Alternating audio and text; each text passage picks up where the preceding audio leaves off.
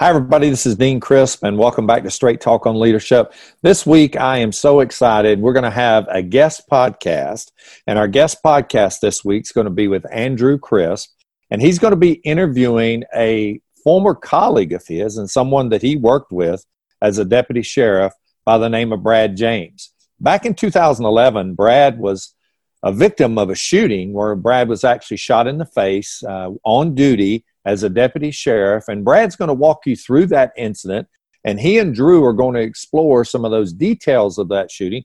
But what he's also going to do is talk about the coping mechanisms after the shooting.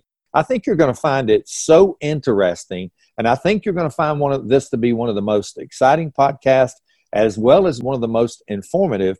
This is going to be a continual series as we try to talk about real-life stories from the Thin Blue Line. And this is going to be a segment of our podcast that we're going to be dropping these in occasionally, where we actually get to interview people who have been involved in these real life instances and hope that they can help you and help folks that you know who may have been involved in these, and even prepare some of your people for these critical incidents that they're involved in. So I'm excited to welcome Drew and Brad to our podcast. We hope you enjoy it. And as we always say, sit back, turn up the volume, and get ready to change your life.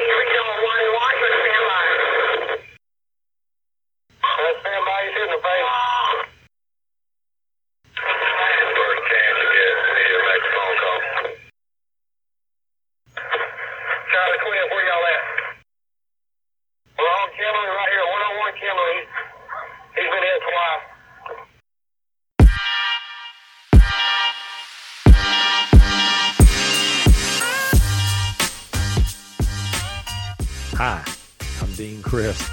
Welcome to Straight Talk on Leadership. This is what we'd like to say is the no BS zone, where we give you leadership tips, ideas, and practical suggestions to help you become a top leadership performer. Our goal is simple: help you become the best version of yourself and reach your highest potential as a leader. So sit back, turn up the volume, and ready to change your life.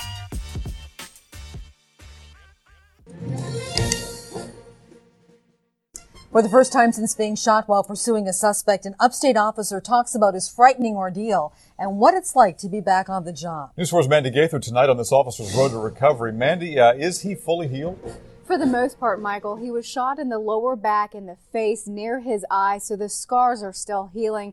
But Deputy Brad James says it's good to be back.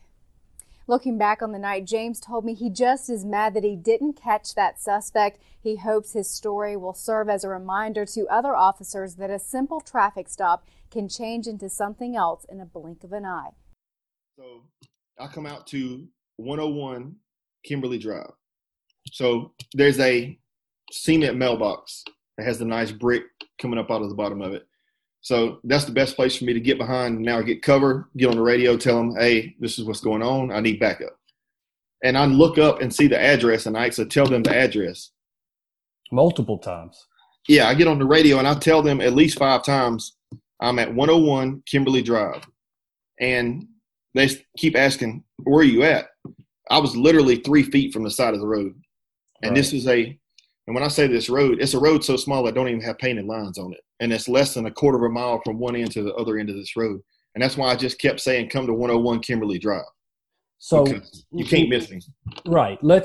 So I know you at the very beginning, and I'm going to go all the way back to the very beginning of the stop. You had next-tailed Tony.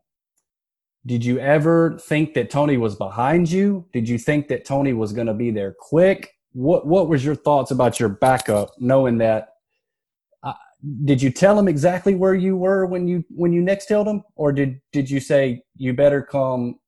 I told him what road we were headed up, which is a common area that we chase cars over off of Airport Road and Carolina Drive Extension, all that area. It's an Arkwright community. We would get in 3 to 4 car chases a week over there, which was nothing new. So he knew exactly where I was when I said the road I was going. So did he ever find your patrol car? So once I got shot, I'm going to back up a little bit to make this a little more together. So once I got shot and I got down behind the mailbox, I didn't know where Robert was. So I tell him on the radio where I'm at, keep telling him there, everybody's coming, and which leads me to a problem in law enforcement a lot today. When something happens, everybody wants to talk on that channel of the one person that needs to be on that channel. Absolutely. Which it come into play. We had supervisors talking on the channel, and I'm out by myself. I'm shot, and they're talking on the same channel, and I still don't know where the suspect is. So let's be real here, and I'm going to ask you this question, and I just want you to be as real as possible. So when you're behind the mailbox, a normal person might think, I do have cover, but I don't necessarily know where he's at. Did you ever have an idea or maybe a thought that he would actually come back, knowing that he shot you twice before and he actually tried to come at you before you shot him? Did you think he was going to come back and you were going to have to do it again? I didn't think I would see him again, but I actually did. So okay. He goes 3 houses down to his cousin's house on Kimberly Drive, gets in a Cadillac, drives past me, slows down in the middle of the road, and looks at me laying on the side of the road. I get on the radio, and I tell him on the radio, I said, and if you listen to the full radio traffic, I come on the radio, I said, he just passed me on Kimberly Drive. He's in a Cadillac. He's going out toward Airport Road, but he don't have any lights on. I said, but y'all need to get over here because I'm hitting ahead. So right. And at that's that point, nobody still hadn't got there. And that's when I said earlier about the car rolling across the front yard would come into play. Mm-hmm. So when Tony gets there, he comes on the radio, and he's like, where are you at? I'm at your patrol car. Where are you at? The patrol car had rolled 60, 70 yards across this front yard, so they're looking nowhere near where I'm at. So your patrol car, did it come out of gear? Not my patrol car. The suspect's car. My car is still sitting in the road. His car. So they start looking from there, thinking he wrecked and took off running from where the car is at. Right, I got you. So it took them a while to find out where I was at because, like I said, nobody was listening to me on the radio say I'm at 101 Kimberly Drive. So finally, Tony comes running across the field, and it was one of those points where your adrenaline starts coming down because I seen him leave. So I'm not safe, but I know he's left, and he's not coming back in that car after he took off in that car, knowing police is coming. So I sat there for a while waiting on somebody to get there, and then as the adrenaline starts coming down, you start losing energy. Mm-hmm. Well, I roll over and lay face down. I actually got down on my hands and knees, and I was like, I'm just going to lay down for just a second, catch my breath, and then I'm going to get up. Well, I sat on my hands and knees for a second, trying to catch my breath. So then I laid down and put my head on my hands, laying down. Mm-hmm. Well, not even 20 seconds later, I hear Tony yelling my name. He's come running across the field. He sees me laying there. Well, so he's running towards me, yelling my name, and I hear him. So I start getting up, and I sit up to all fours, and I look up at him as he's running towards me. And he gets maybe 7 to 8 feet away from me, and he stops like he's seen a ghost. And that was at the first point that I realized how bad it really was because of his reaction when he seen me. Mm. Do you remember what he said? He just stopped and stared. It was like he didn't know what to do. We were extremely close. Like I was at his kids' football games. I was eating dinner at his house. I mean, we were extremely close as zone partners. So that was big for him because how close we were like brothers. Mm-hmm. So he stops and hesitates for 2 to 3 seconds, and then he comes running towards me. And he later put in his report that he could see the gaping hole in the side of my head and steam coming out of it because it's cold. Mm-hmm. And he could see the steam coming out of the side of my head. Mm. So when he gets there, it's like a renewed sense of energy, man. It's like, okay, I got somebody here. And ultimately, still in the back of your head, you're like, okay, let's go. Let's go get this guy. And so I argue with him. He's calling an ambulance. like, just leave me alone. Let me get up. Right. I'm fine. And obviously he's trying to make me lay down because he sees how bad it is. Did you realize the second wound, or were you just kind of focused on the first one? I didn't know the second wound yet. I still didn't know that I had a second wound. Well, when he made me sit back down, that's when I figured it out. You had to sit on your butt. I sat on my butt and I was like, oh, hold on now. And I reached back there and there was blood. I said, well, I guess I get hit there too. And did that leave and just going back, he used the 410 shotgun rounds, and I'm assuming there was holes. Did it ever happen that your face was charred, the black charring? Yes. Luckily for me, I say luckily just because I want to know as much about the incident as possible. Mm-hmm. You know as well as I do, at the county they have ID units. Mm-hmm. So that's their only job is to go around and take fingerprints and photographs of crime scenes. Well, luckily for me, they got there before I was transported by EMS. So they took pictures of me on the ground while EMS was en route. So I have the photos, and my face is as black as you can imagine because it was so close. It was point blank range when I got shot. And we'll hopefully get some of those photos and maybe put them up on the website for all the listeners to see. All right, so take us to the ambulance. Obviously, you know you're shot now. Tony's there. You finally have a familiar face. That's comforting to see. Adrenaline dump. You're finally losing some energy. You're realizing this is probably a little bit worse than I thought. How long? And I think this is an interesting topic because, like you said, it took a little bit for someone to get to you, but not only help from the law enforcement side, it took a little bit for the ambulance to get there. And can you kind of explain on why that happened? Yeah, so we was less than 5 minutes from Spartanburg Regional, which is the biggest hospital around our area. Mm-hmm. Well, the problem was when something like that goes off on the radio, everybody knows that cops are coming from everywhere. Every town unit in Spartanburg County, Highway Patrol, all of Spartanburg County, everybody is coming to this area. Well, as small as I told you that road was, it don't even have painted lines. Mm-hmm. Everybody, you know as well as I do, they come flying in, parking side by side any way they can get as close as possible. Right. Well, the problem with that is they blocked the entire road and the ambulance couldn't get to me. Okay, so how does it finally get to you? Do people move cars or do you go to them? My supervisor, Shannon Osterhout, starts yelling on the radio, y'all have got to get the cars out of the way so the ambulance can actually get to him. Okay. Because Tony had originally called for the helicopter to come pick me up. Why did he do that? Because it was such a bad head wound. Okay. And so I'm assuming he saw you and then saw how bad it was and then got on the radio and called for the he went ahead and told him to put it on standby. Mm-hmm. So that they would start loading up and getting everything ready. He ended up canceling the helicopter, which I give him a hard time about. One time I was going to get the ride in the helicopter, you call and cancel it. So. Well, I'm just thinking about it as far as a zone, an officer in another zone. When you hear, that you need to get the medevac on standby. I mean, that's in my mind. I'm thinking this is bad, man. I mean. Regular victims don't just ride in helicopters. Those are only reserved for the very critical that need to get there fast. And to be honest with you, it took from the time the ambulance actually got to the scene, they couldn't get to me. But from the time they got to the scene, for me to get to the hospital, which was 5 minutes away, it was 30 plus minutes because it took them that long to be able to get me to the ambulance. Mm. So you get in the ambulance, and I think this is really an awesome thing. Because you've obviously talked to me about this in the past, but you get in the ambulance and like you said, you're very close to your zone partner. He's like a brother, family. What was the interaction between you and Tony when you actually got to the ambulance? What was that like? When the ambulance actually got there, and it was another one of the things where you want somebody that's close to you.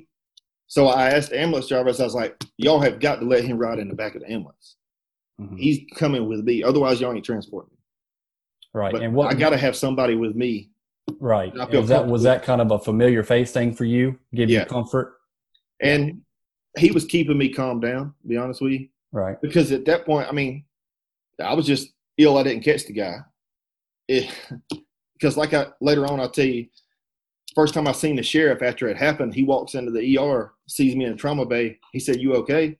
And I apologized. Right. He said, why are you apologizing, man? I said, well, I didn't catch him. And that's just you, man. I mean, you very, very. I don't know if I should say competitive, but you are very competitive as far as doing your job and doing it to the fullest. And the fullest to you is making that arrest.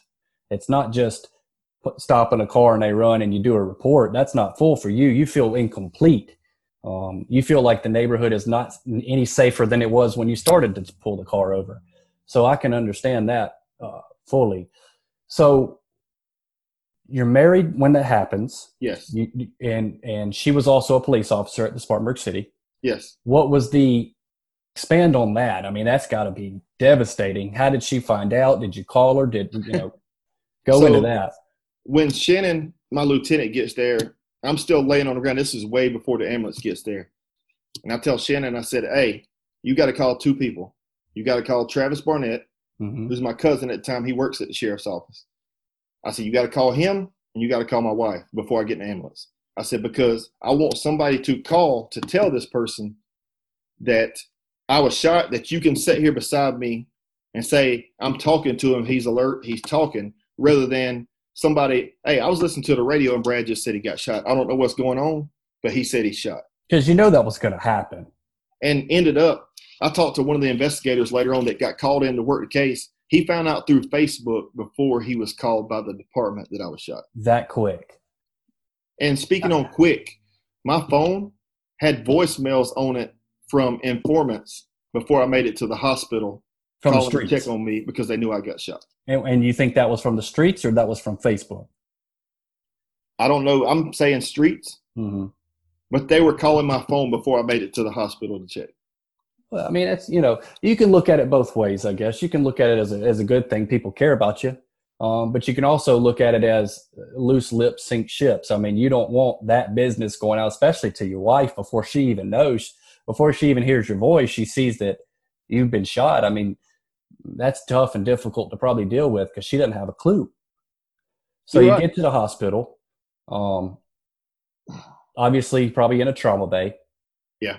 And then what happens? A little bit before that, believe it or not, we get to the hospital, we pull in the ambulance, doors pop open, and one of my close friends is now working at the hospital as security, and he's the first one to pop the door open, and he went through the police academy with me. Really? And he had no idea who it was. They had just told him that the officers come in and shot. And it's another one of those, I didn't know how bad it was, but the way I was figuring it out was I was gauging everybody's response when they seen me. It's one of the things, you can't turn it off. Watching people's behavior. I would watch them as how they reacted to when they seen me to know how bad it was. Yeah, like you're strolling into the to the hospital, going to the trauma bay, and you got nurses looking at you sideways. It's probably time to grab a mirror and look for yourself. But when was the first time you really saw it? I didn't see it until the next day after I'd been in the hospital all night and then did surgery, and all I seen then was gauze. So the first time I seen the actual injuries was probably 3 or 4 days after it happened. And that was from ID, I assume? No, I didn't see those pictures until later on. I got my cousin to take a picture of it when I was in the hospital so I could see what it looked like. Oh, okay. So I know you, and I know the struggles that you've had with the injury. I know you've had several surgeries. What was the diagnosis of the injury, both injuries, and how many surgeries have you had? How many do you remember how many surgeries you've had? I know it's been a lot. So as far as the eye, I have a complete metal plate that starts at the top of my eyebrow, runs around the side, and it goes down the side of my head. Mm-hmm. I'm completely blind in my right eye. So is it your original eye? It's my real eye. Nothing actually penetrated the eye, but the doctor said that it was so close that the vibration off the gun, the concussion coming off of it because it was so close, it just destroyed my optical nerve, so there's nothing they can do to fix it. As far as the other one, there was about a 3.5-inch hole, about a quarter size, in my ass cheek, which I just got a nice little scar there now. So did they fill it in or did they just close it? No, I wore what they call a wound vac, and it helps it grow. And I had one of those on for about 3 weeks, and it completely healed itself up so I never had any skin grafts or anything like that. But all total, I've had 8 surgeries. I have one more that I'll have to have eventually. It's just a matter of time. And what is that? for a detached retina. The eye doctor said that it's partially detached, that he wants to let it get a little bit further along before he goes in and fully does surgery to reattach it. He said it's just waiting on when that'll come around. Crazy story. I've heard it every time I hear it. It's the same feeling of it's just unbelievable. Let's go, and I know we don't like to talk about Mr. Odell, but tell us what happened. He drives by you. Did you find out what happened to him? I mean, was he shot? What happened? So he goes to his girlfriend's house. While he's at his girlfriend's house, she tries to help him put towels on it, things like that, because I ended up hitting him 5 times in the chest. I fired 9 rounds at him while he was running past me. I hit him 5 times in the chest. He never slows down. It's not what you see in the movies. They don't just drop. Yeah. So he gets hit 5 times, goes to his girlfriend's house, tells her what happened. She says, okay, come on, loads him up in her car, takes him to his cousin's house, and they get in his car and start driving towards Virginia. Did anybody bandage him up? I mean, he's got to be bleeding. So on the way, they stop at a convenience store and buy tampons and put tampons in the bullet holes to try to help with the bleeding. And the only reason I know this is because ended up when they caught him, he still had the tampons in the holes. So he's driving. He makes his way. God only knows how he made his way out of Spartanburg County with the cars that were coming to you. But he eventually makes it out. And where does he go to? They get on the interstate with his cousin and his girlfriend in the car. He's in the back seat. They're going up through there. Well, it's about this time that the investigators are getting to me at the hospital and talking to me before I go into surgery. So he's asking me what's going on. He said, do you know who it is? I said, all I can tell you is he's 6'4", 6'5", because we were eye to eye looking over the fence. Black male, 3 to 4 inch dreads, white T-shirt, blue jeans. That's all I can tell you. I said, I know when y'all find him, he will be somehow related back to Highland, the community, because I've tried to stop that car and somebody bailed out in Highland. Did you know at the time that you had actually hit him, or did you just suspect that you hit him? I didn't even know. I told him on the radio, I said, I fired rounds at him, but I don't know if I hit him or not. Okay. Because, like I said, he didn't change his behavior at all. He just kept running. Okay. All right. So the investigators come and you give them some information, and what's he doing? So they check the car and run the tag, and it comes back to his girlfriend, the car that he was in originally. Mm-hmm. So they find her number in the system, and SLED calls her on the phone. SLED called in, obviously, about this time because this officer-involved shooting. So SLED calls her in on her cell phone, and they said, hey, do you know where your car is at? She said, no, I don't know where my car is at. So they pinged her phone. They said, where are you at right now? She said, well, I'm in Columbia. Well, her cell phone pings in Charlotte. Mm-hmm. So they're like, okay, that's obviously you're lying to us. So they keep pinging her phone, and it's steadily going north up 85. Well, they don't know what kind of car she's in, but they obviously want to get in touch with her because they think he's with her. So they keep pinging the phone, and 2 of the investigators from Spartanburg County said, y'all keep working. We're going to jump on 85 and start riding, hit north. And so they're flying up, have no idea what they're looking for. They just keep pinging the phone, and they're running. So are they on the phone with other detectives figuring out where it's pinging? Yes. So there's 2 detectives in the car. One of them is on the phone with the SLED agent, and the other one is trying to talk to her to figure out what's going on, back and forth. So they get all the way to Virginia, and they still pinging the phone, and they're closing the gap. Because we end up finding out later on that they pulled over 5 times between here and Virginia. The girlfriend said, I kept trying to pull over and go to a hospital to get him checked out because he had these bullet holes, but he wouldn't. He refused to get out of the car. Right. She said, so I'd get back on the interstate and keep driving. They had no idea where they were going. They just got on 85 and started going north. So they keep pinging the phone, and they get into Virginia, and the investigators here with SLED tell our investigators, it's like, look, it's pinging at a gas station a couple hundred feet from where y'all are at. Wow. So they've just closed that gap all the way down to this. So they're riding through that gas station. They see a South Carolina tag. They say, well, run this tag for us. Well, it comes back to her. Yep. So they call 911 up there, tell them, hey, there's this car. we think it's got a guy in it that shot our officer back in Spartanburg. We need y'all to come out here and stop this car. City department says, that's in the county. You need to call the county. Call the county. County said, no, that's in the city. You need to call the city. So our investigator tells dispatch, look, no offense, either y'all come out here, send somebody out here to get this guy, or y'all going to have a mess on your hands because one way or another, this guy is going back to Spartanburg. So they send the state police out there, which covers everything. Was it a trooper? Yes. Okay. So they send him out there. They get there, and they sit on the side of the road because I've watched the in-car body camera and everything from up there when they caught the guy. So they sit on the side of the road, and it's a red Impala comes past them. They pull out, do a felony traffic stop on his car, and it kind of pulls up on a little bit of a hill. Car pulls over. They do a felony traffic stop, call out. His girlfriend gets out of the driver's seat. They take her into custody. They call out to the car again. His little cousin gets out. They bring him back to the hood of the car, and they're putting him in handcuffs. And you can see the brake lights flicker on the car that they have pulled over. And they ask her, they said, is he in the car? She said, yeah, he's in the back seat. They call out to the car again. He jumps from the back seat into the front seat and takes off in the car. Wow. So they have another police chase there. It's about 7:05 in the morning now up in Virginia. Mm-hmm. Their chief comes on the radio and is like, look, we got kids going to school. Y'all need to go ahead and end this. Yes. So they pull up beside him to pit him, and he starts ramming their patrol car with his car that he's driving now, this Impala. Mm-hmm. They pit him off into a ditch. He shoots at them. So he's shooting again. Yeah. So he starts shooting at them. They shoot into the car through the windshield where he's now the driver. Mm-hmm. 2 rounds hit the steering wheel and ricochet and go around him. Wow. He don't get hit again. And the only reason I ended up knowing that I had hit him 5 times was when they called her out of the car before all this broke loose as far as their chase. They asked her, was he in the car? She said, yes.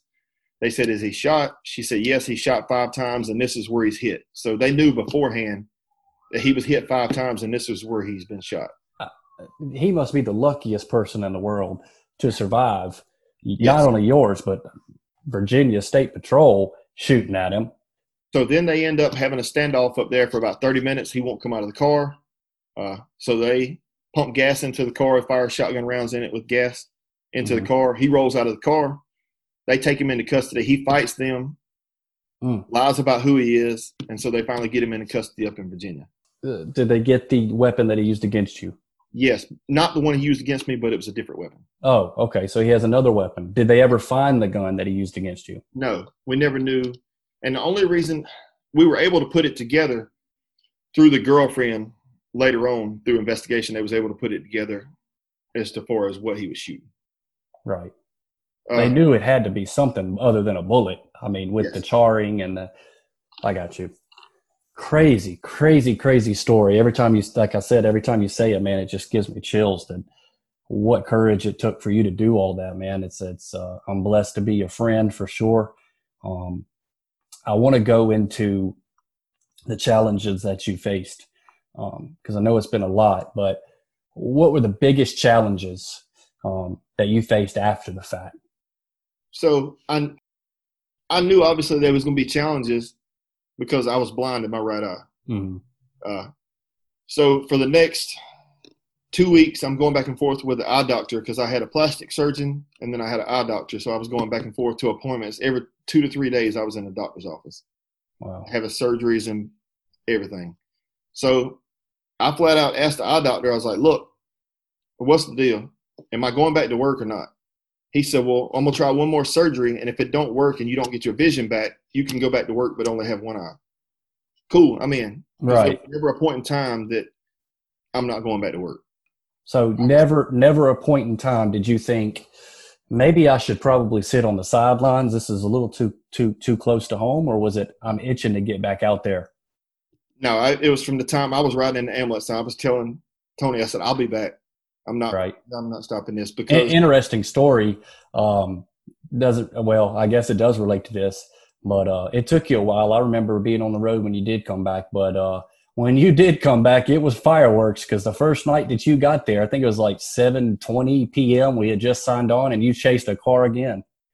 So yeah, it was never a fact of I'm not coming back.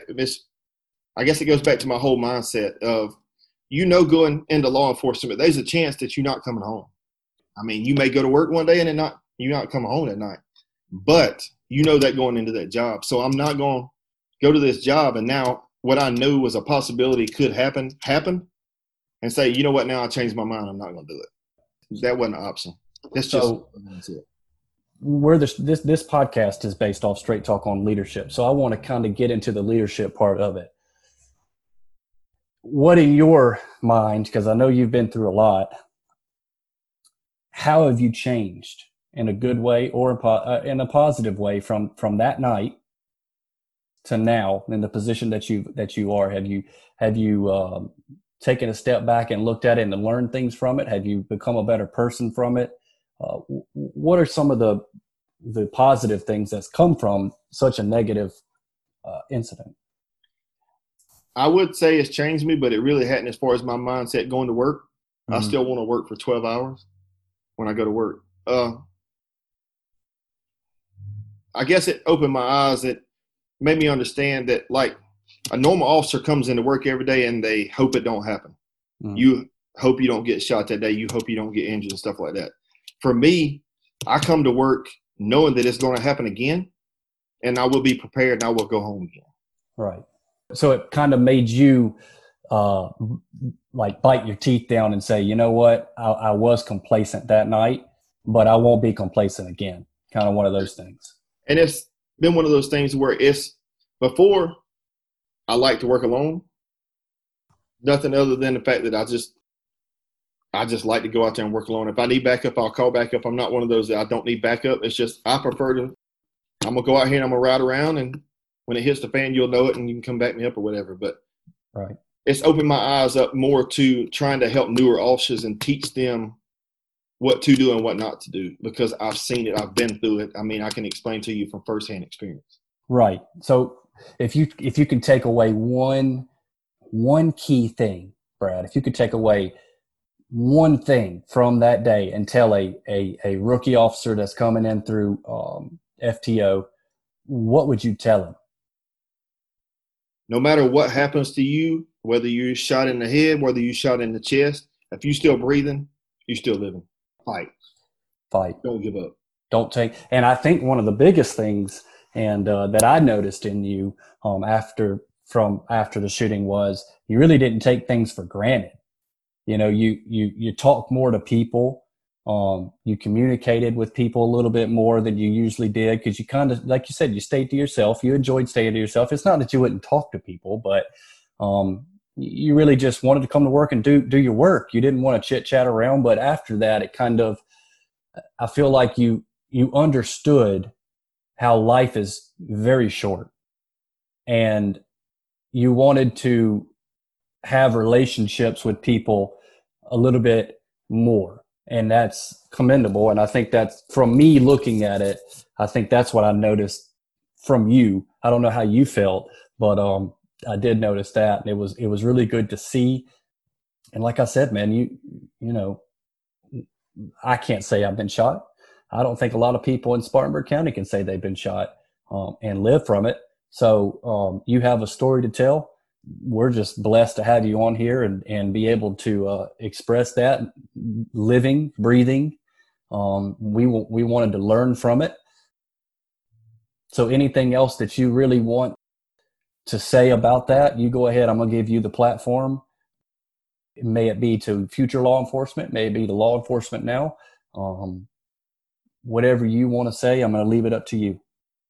I will say, I know people talk about all the time about working out, but make sure you're physically fit to do the job, man. I mean, you don't have to go to the gym 7 days a week and eat a perfect meal, but when it hits the fan, you're going to have some form of physical ability to protect yourself, to go home to your family, to your kids, to your loved ones, man. I mean, You're the only one. A lot of times you by yourself. I mean, you can't rely on nobody else to make sure you get home that night but yourself. Right. So you have to make sure that you're prepared physically as well as mentally. And I'll be honest with you, one of the things I think that helped me the most was always in my career, I've run scenarios through my head. So like I'll lay down and go to bed at night thinking, okay, I just got shot. This is what's going on. What am I going to do? Like I've run scenarios even to this day, and I'm a school resource officer now. I still run scenarios through my head. It mentally prepares you. So like when it happened, it was never a thought of what am I supposed to do? You had gone through it so many times in your head. It might not have been the perfect scenario. You might not have thought you were on Carolina Drive Extension in Kimberly, but you saw and envisioned that this could happen. So, Brad, you've enjoyed it. What a phenomenal story that you have. You're very blessed to be able to tell that story. Anytime you want to come back on here and talk about things that you've learned or things you're doing now, we'd love to have you. If you want to plug any of your social media, please do so for people to get in contact with you, because there might be somebody out there that wants to learn from you. And honestly, that's the thing we hear. We want people to learn from stuff that's happened. I'll say this. I'll give you all my information, social media, phone number, whatever, email, whatever you need. Anybody that ever needs to talk or anything like that, I'll talk. There's a lot of mental stuff that goes behind it. Mm-hmm. And so if anybody ever needs to talk, let me know. Oh, the PCIS thing, I feel like a lot of times the department tries to help, but like for mine, my incident happened in November, and they forced me to go what they call PCIS, Post-Critical Incident Seminar, and they made me go in January of that next year.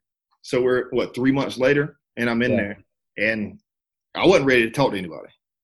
Right. So like I go in there, and the way it's set up is you go in this big room, and you'll have 30 other officers that have been through an incident, and you all sit around this big, huge room in front of tables, and they pass a microphone around the room, tell how it made you feel and all this.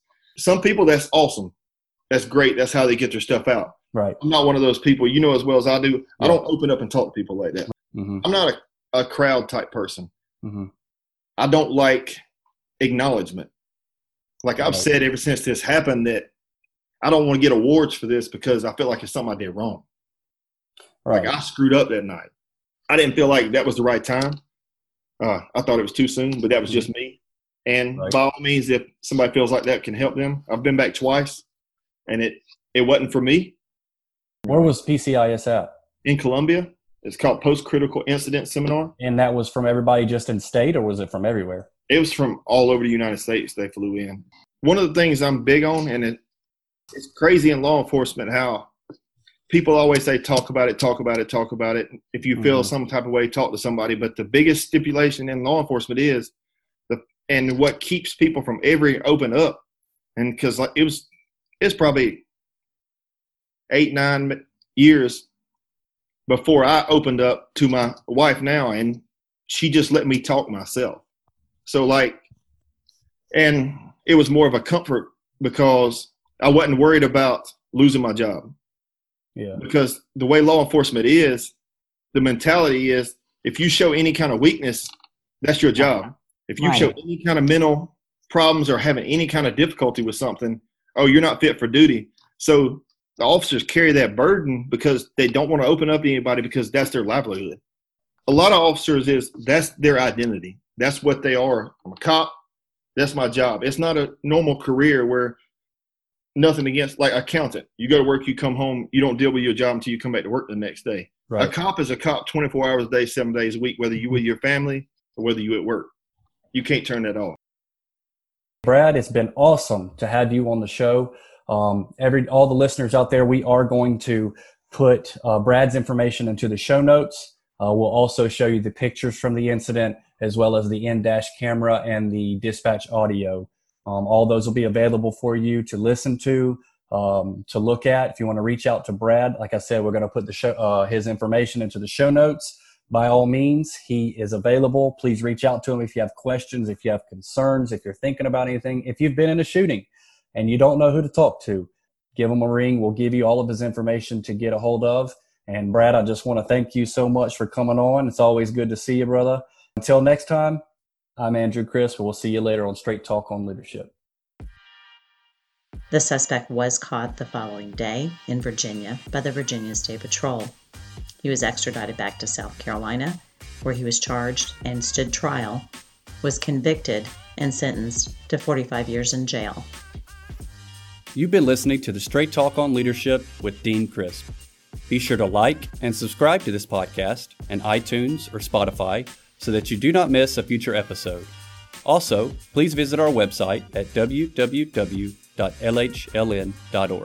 where you can view the show notes, links by our guests, and where you can learn more about the Leaders Helping Leaders Network and our upcoming classes. We here at LHLN would also like to thank our affiliate sponsors, Camelback, Strapworks, and Security Gun Safe. Please visit their links and our website to view their great deals. Until next time, leadership rocks.